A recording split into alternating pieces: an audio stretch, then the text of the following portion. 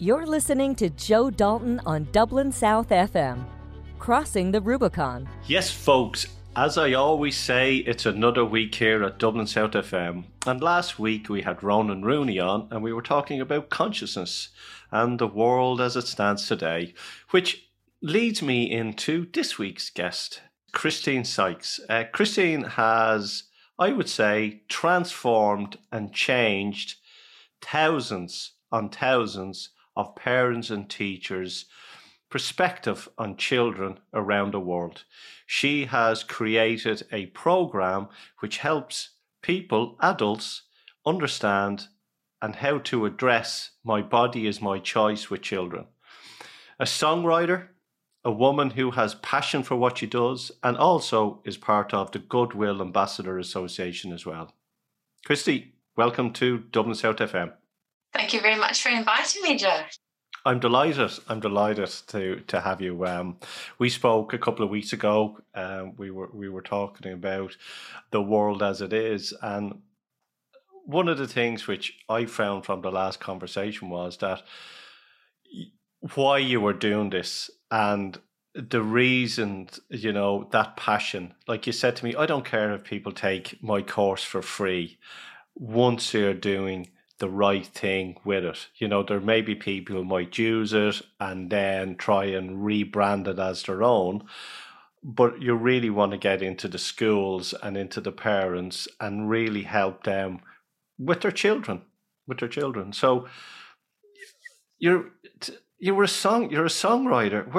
How did this is the whole thing that, you know, let's try to match up one creativity to the other creativity. So yeah, it was strange because this particular area of my life, it just found me. I didn't go looking for it. I was a singer, songwriter, recording artist in South Africa. And I was invited to go to Nashville to do some recordings because there had been a producer that had come over to South Africa called Pete Drake. He was a famous producer that worked with Ringo Starr and lots of other stars. And so when somebody says, hey, why don't you come over to Nashville and record? It's like, okay, I'm there. So I stopped over in London on the way over to America. And while I was in London, there was a trial going on about a little girl called Kimberly, who was beaten to death by her father mainly, but her mother was a participant in her downfall. You know, she was tortured, burnt, kicked, starved, all sorts of I remember the case. Yeah, I remember it. So I had one of my children was 4 at the time, and I just kept, and she kind of looked a little bit like Kimberly, and I kept reading the story and going, oh my God, you know, it really affected me. So on the plane over to America, I wrote a song for Kimberly. Cutting forward, I'm at somebody's house one night and they're saying, could you play something on the piano because you're a singer, you know, that people always ask you to play the piano or sing a song. So I said, well, I've just written this one. It's called Kimberly, a bit sad, you know. And one of the people at the dinner, I didn't know, was the head of child abuse prevention for the state of Texas. So he said, can I use your song to raise awareness for Child Abuse Prevention Month, which it is now, April. But this was like 32 years ago. I said, yes. So he said, I need you to do a tour and take the song around. And we sold about 14,000 copies and raised $70,000 for Child Abuse Prevention Month, and it went to the state of Texas. But in that, I know it's a kind of a long story, but in that, they asked me to, on this tour, to speak about awareness. So the first day, I mean, I wasn't prepared. I wasn't a speaker. I was a singer, you know. I thought, I'll just go and sing a few songs and say this is for Child Abuse Prevention Month. So they put me in a school and there was 500 kids. And I went, oh my goodness, what am I going to do? So I sang a few songs, and then I started talking to the kids. And then I said that I had been sexually abused, which I'd never told anybody. This was my first reveal, and I'm 30,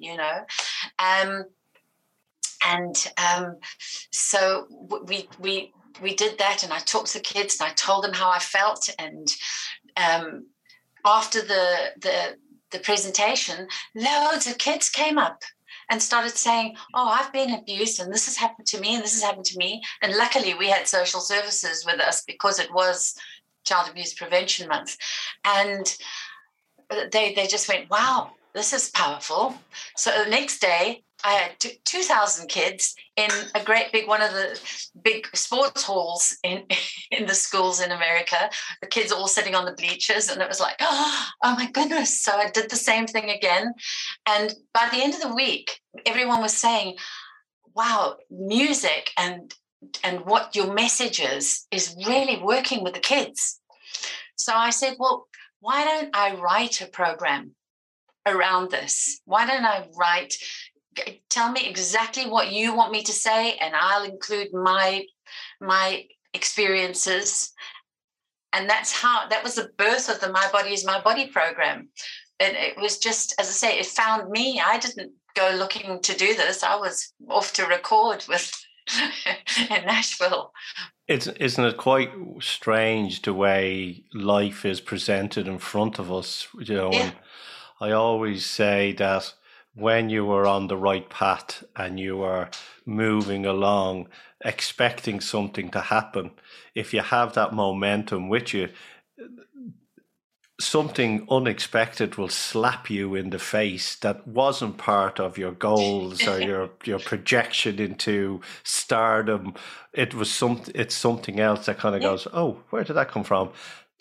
And you go with that flow. Absolutely. With the flow. And I've absolutely loved it. The messages that I get back from people saying thank you so much.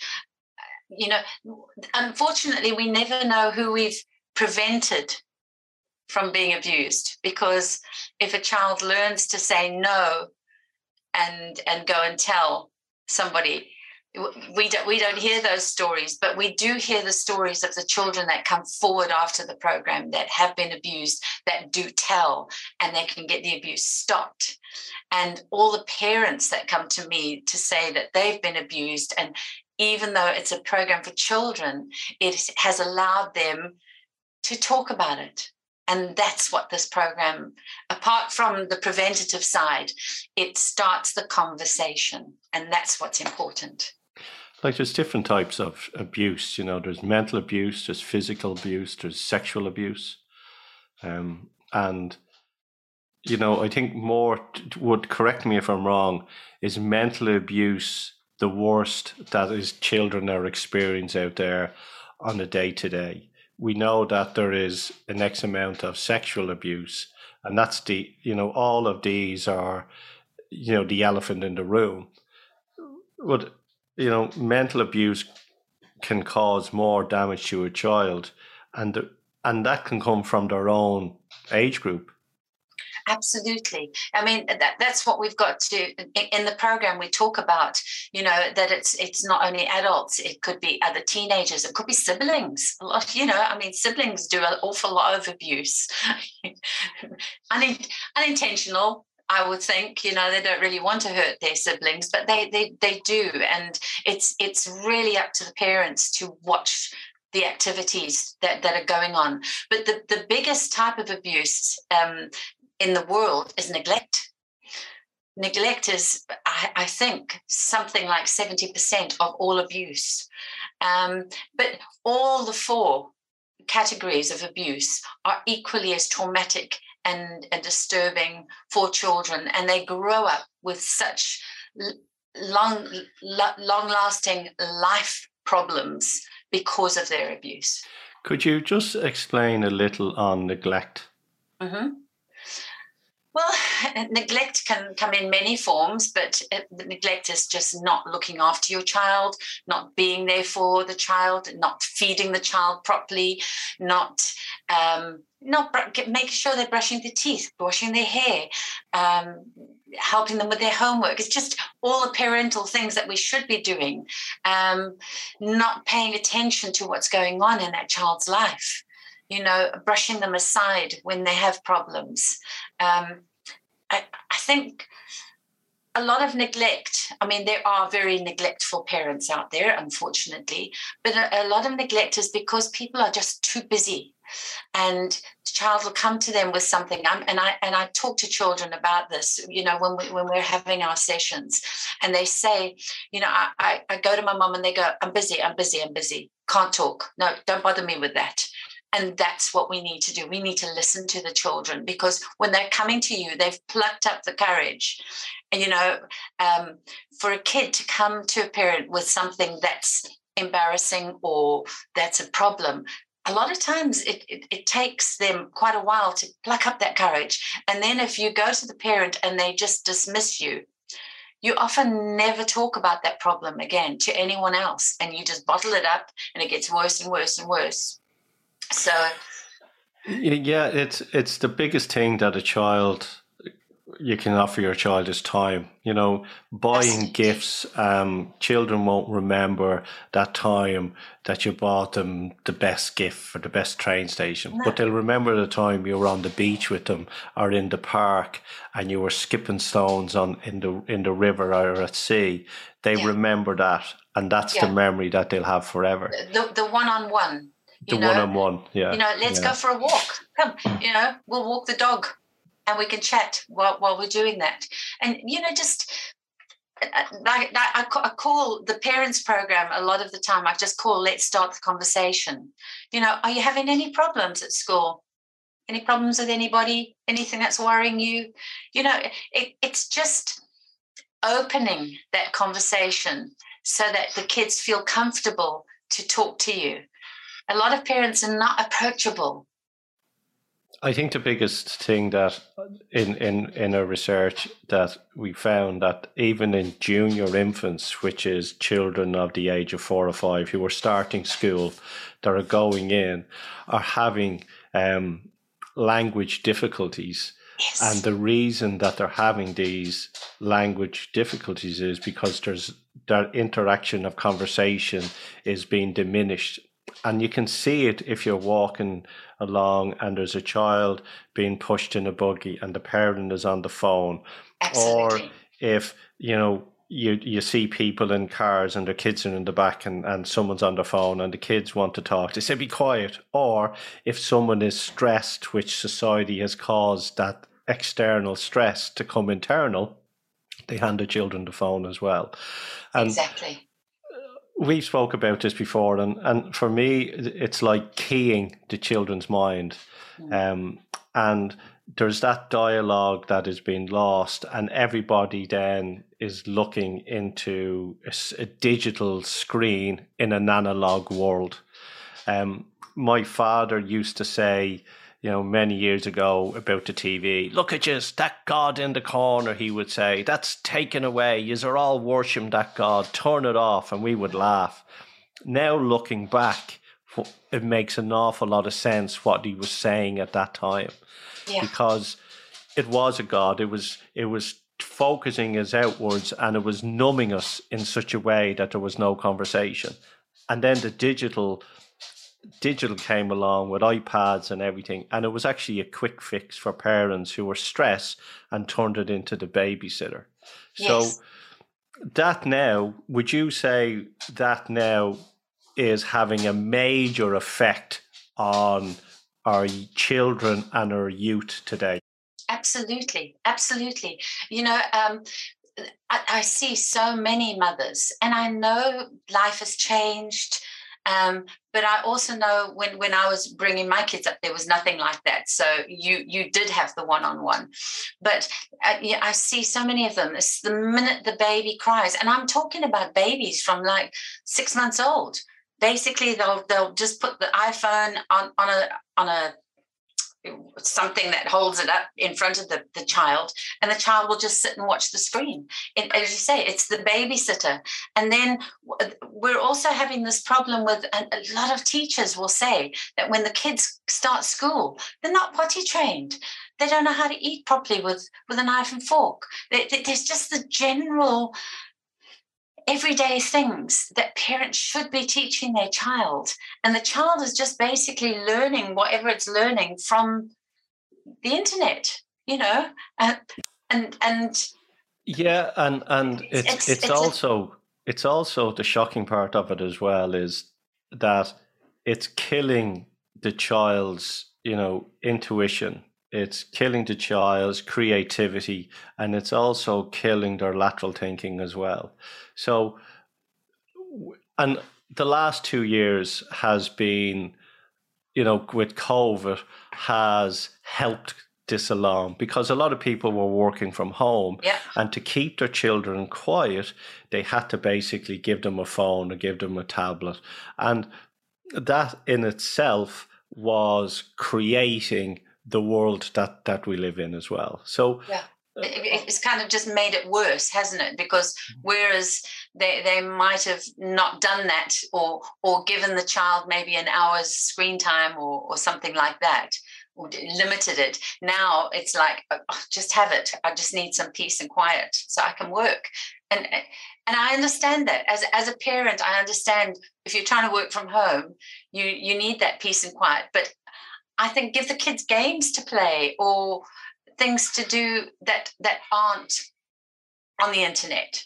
I think it's a conscious decision. And we spoke about this, that during COVID, my 9-year-old at the time had a tablet and was hooked into it and watching it. And there would have been arguments if it was being taken away or not.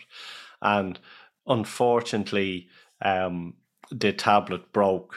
And when it broke, I seen this 9-year-old girl at the time fall on the ground and scream like there was a egregore energy fighting, that it couldn't believe that it wouldn't have a tablet. So we said we'll send the tablet away to be fixed. At that same time, I was speaking to someone who said that, the damage that these are causing our children without us realizing. So in hindsight, something came along for us to see how this would change our daughter. And in doing so, I went off to China to get repaired. And there was a week of possession, screaming, nightmares, everything. And slowly but surely, our daughter started reading more and more. She started drawing, getting really good at art. She started to create the most strangest, wonderful, illusions, and, making cities out of toilet roll holders, or making a city out of copier paper, or designing, and all this, and then start reading more. Now, a year on, she questions every once a week, or twice a week, she might ask, where's the tablet? And we said, look, we're waiting for the part. This is a year on, but her lateral thinking has completely changed. Her focus has changed. Her creativity, her intuition. She's reading probably, I would say, a book, a child's book, which is 200-300 pages, every 2 weeks. So she's flying through the books. Right. Wonderful. She's now actually writing books now. And I'm shown explaining words to her, that words have great power. Like, if someone says, do you understand me? It means, do you stand under me? That you shouldn't accept that. You say, I know, but I comprehend what you're saying. Stuff like this. So she's learning the language, and she watches a bit of Netflix. But what I'm trying to get at is, we had to make the sacrifice as well. We knew that myself, my wife, had to make that sacrifice. And that sacrifice was screaming, shouting, interacting. So we got board games. We bought board games and we played with them. And we said, okay, we go to the park, we do this. So, what herself and her younger daughter would do, they cause fights with us where normally you would just go, oh, take my phone. take my phone, go away. Yeah. Because subconsciously they were doing that. But we go, no. And we go, right, we take this and we go, come on, we go to the park, or come on, we do this, because we had to make the sacrifice.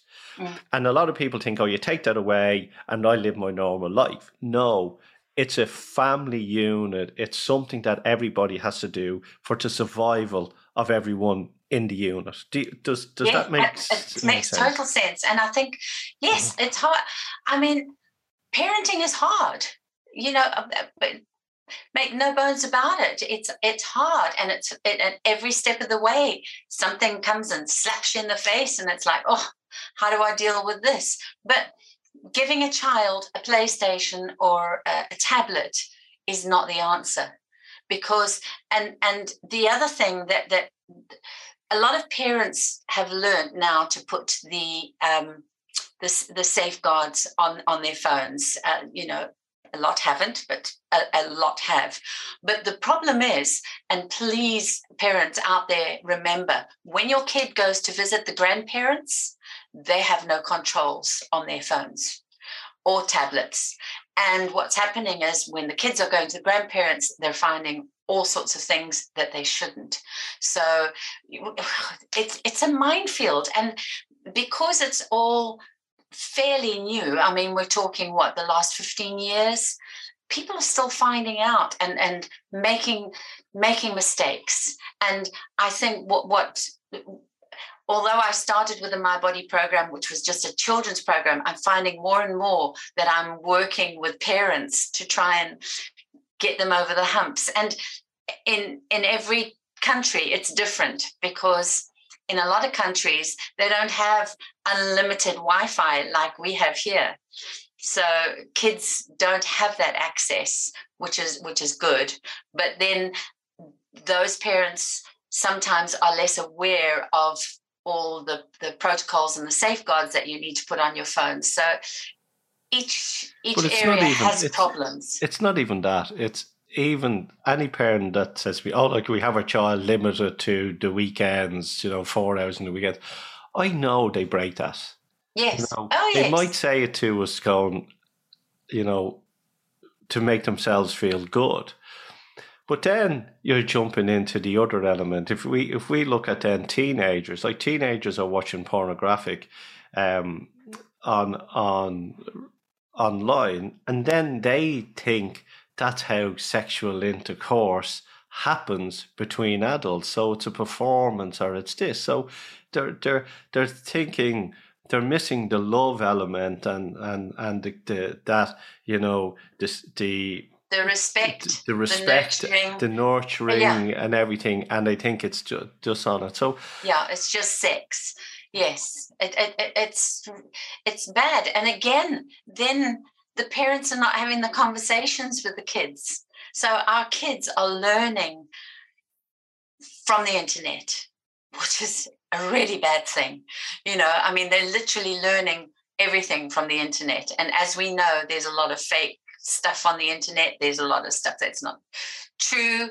There's, as you say, there's a lot of pornography on the internet. And a lot of parents are not having those conversations with their kids. But it's also, you'll see adults looking at something.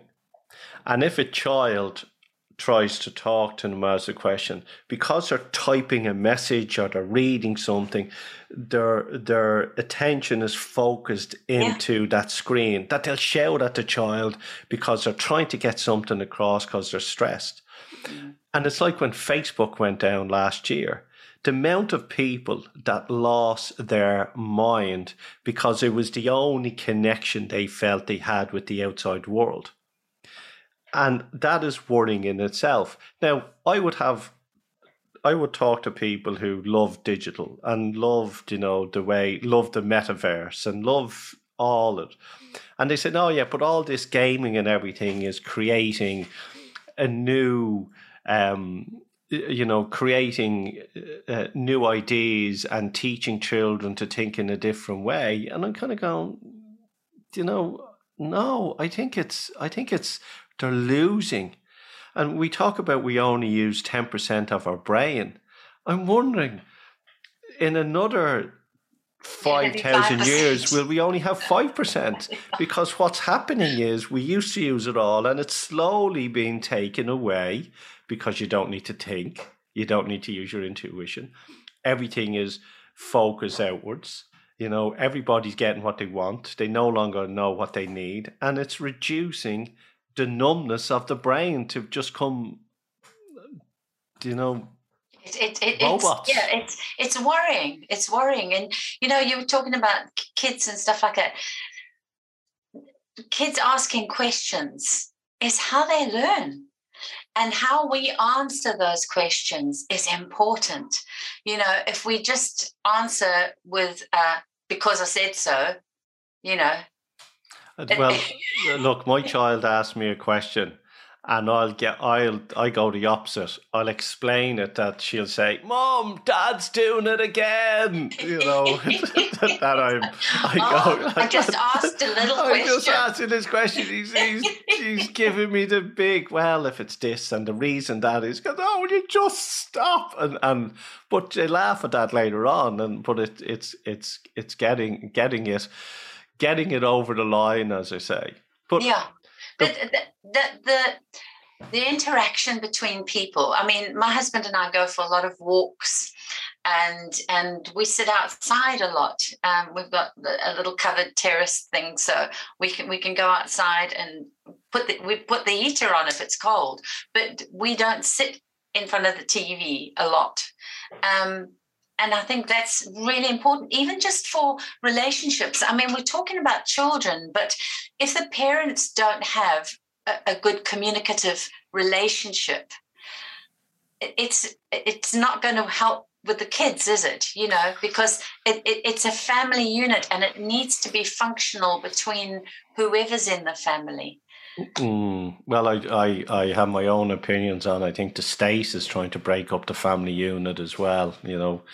That's a different day's conversation. Okay. But if you look at, walk into some apartments now, and they have the sitting room, and they have the kitchen, and the kitchen table is in the sitting room, and that's driving everyone towards the TV. Or, you go out and you see families eating, and the parents are eating and the kids are on the tablets. All four of them are on the tablet. Or all four. And and it's taking away that conversation. Yeah. And I know a lot of people listening to us will agree or will disagree, and some people will have a shock on, oh my God, that's me, I need to change it. But even if people were to do a 30-day challenge, that we said, right, every night we eat together, there is no tablets. We take away all our tablets for a month. Like, we had to do that. We basically said that we wouldn't be on our phones either. Oh no! Now our kids know we need our phones for work, so if we're on them, we don't even give our children our phones. They, if they try and take a phone, we go, no, can I have that back? And they'll give it back. But if someone was to even do a 30-day process, and children change like that, change. Oh, they adapt really quickly. They adapt really quickly on it as well. Your program. Yes. Explain to the audience what it does and how it can benefit them to understand their children more. Okay. Well, first of all, we need to understand that at least 50% of our children are abused in some way. And that's all around the world, everywhere. So one of the best ways we can protect our children is to talk to them and educate them on prevention of child abuse. 95% of the people that abuse children are people either in the family, close friends, or people that parents like us trust with our children. And that makes it harder for children to come forward because it is a friend. If it was a stranger, it would be easier for them. So what we have to do is start the conversation. So I have a program called My Body is My Body, which is free for everybody to use, download, whatever you need to do from the website. And it starts the conversation with your children. There's 6 songs that talk about body safety, about feelings. If something doesn't feel right, somebody makes them feel uncomfortable. We've got a song called The What If Game. We've got a song called If You've Got a Problem, Tell Somebody. One called Love is Gentle, and then one called Say No to Secrets, because abuse thrives in secrecy. So I encourage parents, especially from the age of 3, where children are aware of their bodies, they're aware, they're just at a good age to start empowering them with their bodies. And so you can start talking to them. These songs are little cartoons that are on YouTube that you can play to your kids, and then just start the conversation. It's all about having that interaction with your child, so that as they grow up, if anything happens, you've opened the lines of communication so that they feel comfortable talking to you or coming to you. And that's what the program is all about, is just initiating and educating children that people shouldn't be hurting them or touching their private parts or bullying them, or, we've got so much bullying that's going on, and children committing suicide because of bullying, because they don't feel they can talk to anybody. So this is just a grounding for all young children, so that you can have those conversations with your child. And the program is in, the text of the program is in 25 languages, and the songs are in 12 languages. So, it's there for many, many different parents. You're listening to Joe Dalton on Dublin South FM, Crossing the Rubicon. Do you think that sometimes certain stuff gets slipped under the radar, especially in our education system? And the reason I say that was because I was listening to in Parliament in Australia, where they were actually, one of the members of Parliament were screaming and shouting that kids from the age of 5 up to 10 were asked to go home and ask their fathers about erection. What did you do about erection, masturbation and ejaculation? And, and we've seen in other schools and other programs that are sort of slipping in certain education programs, which isn't really, in my own opinion, children at that age aren't really ready for that sort of talk. No, that's teenager stuff and talking about it. So,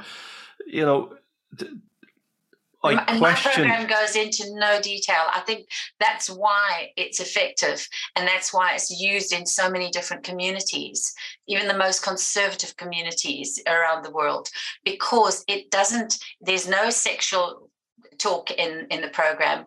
All it says is that you have a body, and you have hands and legs and feet, and you have private parts, and private parts are where your underwear or your swimsuit covers, and nobody should be touching your private parts. So we're not going into detail. Like for certain governments to do that in their education system, I go, who's teaching these? Who's accepting this? And what's happened as well is that parents have allowed, we talked about computers there and laptops, but have allowed schools to be the authority over their children. Yeah. They brought them into systems and going, they're grand, I was grand on it, it works, without actually stopping and going, okay, what is our children being learned in this subject? What are they being learned in this subject? What is it? And parents actually going and looking. If you don't put up your hand, if you don't look, it's silent consent.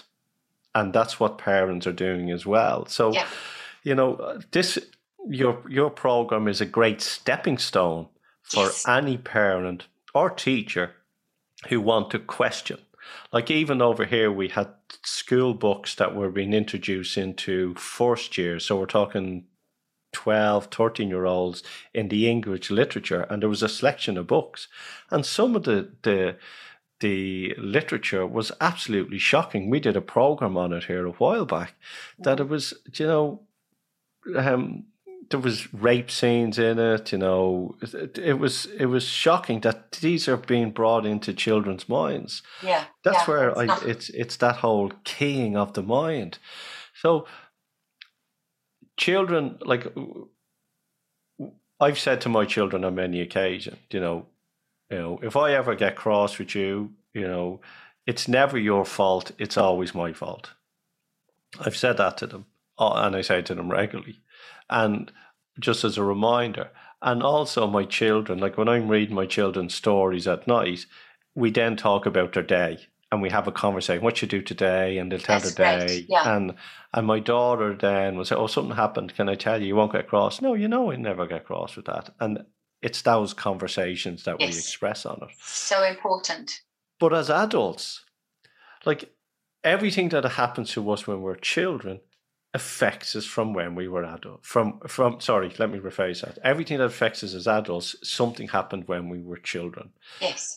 For me, it was being dyslexic in primary school and not remembering any of a certain couple of years in primary school because I'm sure I was laughed at and jeered at and all. So I suffered from, it was inferior complex because of that. Now, but there's other children who've had abuse in other levels and everything and as adults, they're going to have to do an awful lot.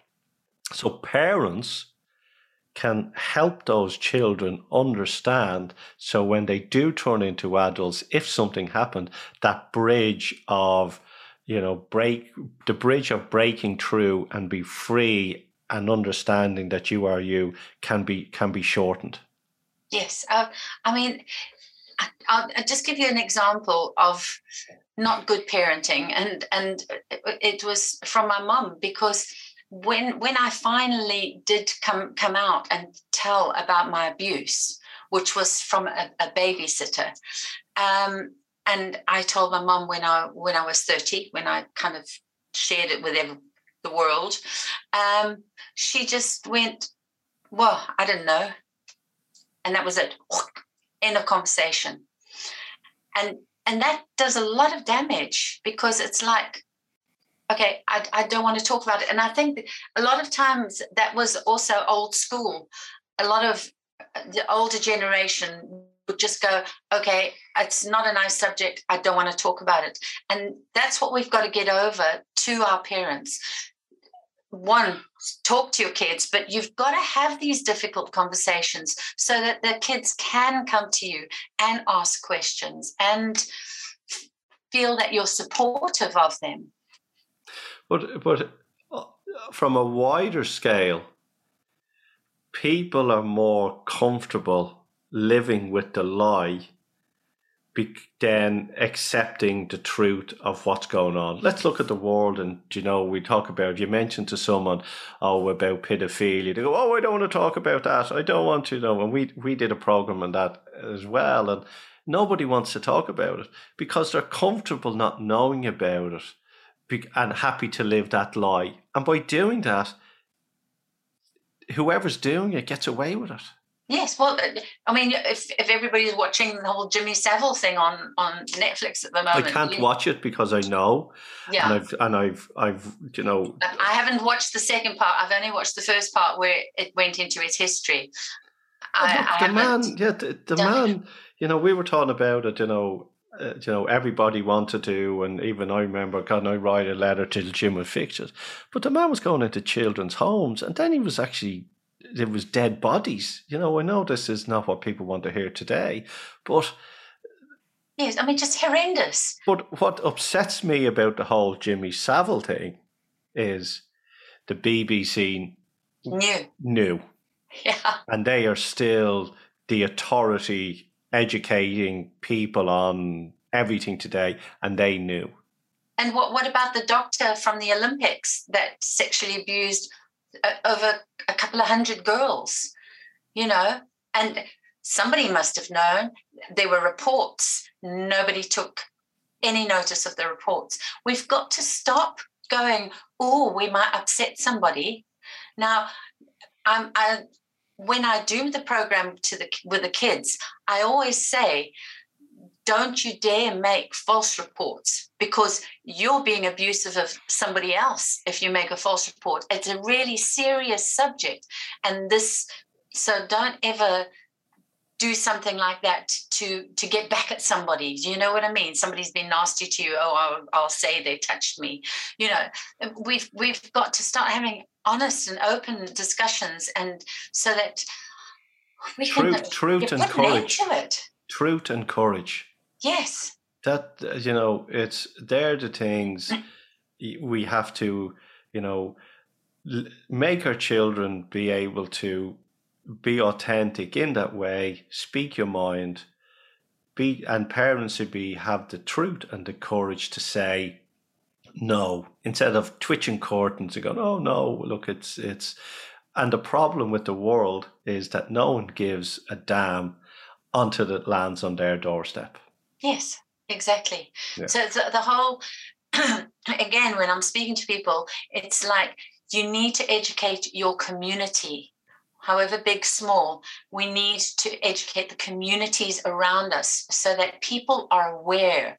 If that parent does it and that parent does it, and then 20 other sets of parents don't encourage talking or education on the subject, then it's not going to work. We've got to keep the discussion going within communities and make people aware what to look for, what kind of children predators look for, you know, and also that other children are abusing and sexually abusing our children. Because if we go back to the pornography thing, they're learning it online and then they're practicing in real life.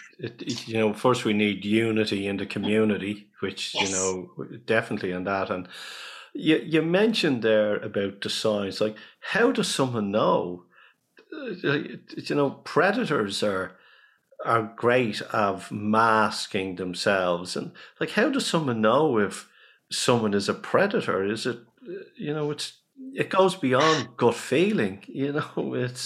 I think gut feeling, and also somebody that is over enthusiastic to be with your child. So if somebody is going, don't worry, I'll take so-and-so to their game, or I'll pick them up. Oh, it's no trouble. I'm going that way anyway. If they're doing that as a matter of habit, you know, I'm not saying that there aren't very nice people in the world, because there are, but have a look and also watch your child's reaction to that person.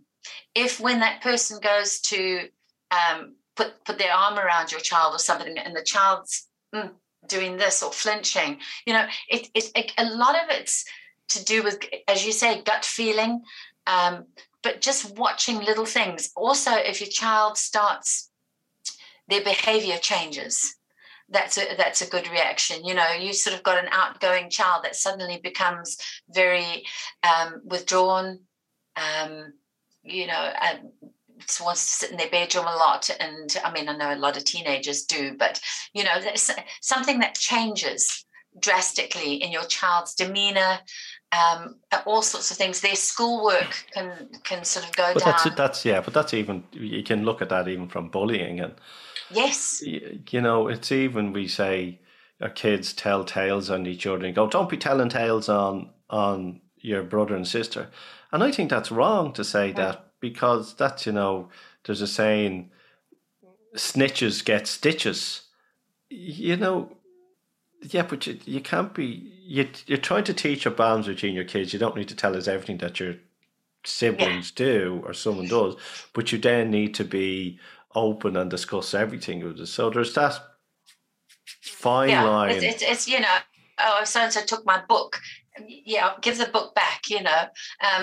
But as you say, you don't need to know every little thing. But again, it's awareness. Parents need to be aware, and sometimes we get so busy with our lives and our work and all our problems. I mean, we've got even more problems now with the cost of living going up, cost of petrol going up, how are we going to pay the rent, that sometimes the kids get the brunt end of the stick because of what is going on. Yeah, and, definitely. And we've just got to make that time, even if it's 20 minutes a day where you sit with your child. You know, you don't need to spend hours with them, but if you make sure that you have that one-on-one for just that little bit of time, and they know that time's theirs, that's important. Family that eat together, you know, it's even having that meal every Sunday, you know, where everyone talks in the conversation, and they can be great. They can be very funny as well. Those meals, like we try and have big family meals, you know, where, as I say, we had 14 people down for dinner during the week, with all the kids running around and all. So all those things are important. Chrissy, if someone wants to reach out to you, if someone wants to use your program as a parent, or if a school wants to introduce it to the teachers to help them, or vice versa, what can they do? Okay, well, I'll tell you what I've got. I've got 2 free courses for teachers and parents.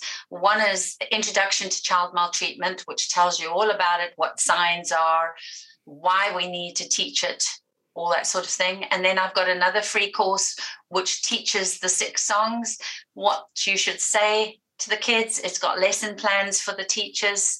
It's got workbooks for the kids that you can download. So all of that is on the website. It's all free to use. You can download it. You can share it with your schools. You can share it with, if you've got parents in a club or whatever. It's just there to use. And, you know, you said, am I worried about people taking it and redoing it as their own? I don't care. If people share anything about child abuse prevention, it's fine. You know, if people want to use my songs with their program, it's fine. I don't mind. I just want the message to go out and people to start talking, people to start educating their kids, and hopefully we can prevent a lot of heartache and a lot of problems that the kids will have as they grow up, because of the self-harm. 50% of suicides are abused children. 78% of people in jails, I mean, you'll know all of this, Joe, that are abused kids. We can change society by doing this kind of education. Very speechless. It's very hard to stop me from talking. Sorry. But yeah, you're so right. And only, you know, if one person picks up this, you know, that ripple effect could change many lives on it as well. Absolutely. So you never know whose life you're changing. No. And you can just save a lot of heartache. And I can say that honestly, because I know what I went through, and I know what I went through by not talking. And it's a hard graft to get back to some kind of normality after going through an abuse. Chrissy, thanks for coming on the show. We've run out of time. I think we could go on, but thank you for coming on the show. Yes, folks, if you tune in, and you'll, you know, some of the courses that Chrissy's doing are amazing. And, you know, if you do care, which I know you do, about your children, stop for that one moment, sit down and ask them, how are you doing? The digital world will always be there. The external world has casualties as children grow up. And the one thing that we need to do is stand tall, stand proud, hug our children, tell them we love them, and know that they are home, they are safe, and they are enough. Until next week, Joe Dalton here at Dublin South FM. Take care. And remember, here at Dublin South FM, we're interviewing plenty of people around the world, conscious leaders, and that's why we have the Conscious Business Podcast, which is part of the Conscious Business Academy, offering purpose, profit and prosperity in your life through soulful selling, mindful marketing, conscious leadership and creative culture. If you want to reach out to me, it's joedalton.ie. You have an awesome week, and take care and look after yourself. You're listening to Joe Dalton on Dublin South FM. Crossing the Rubicon.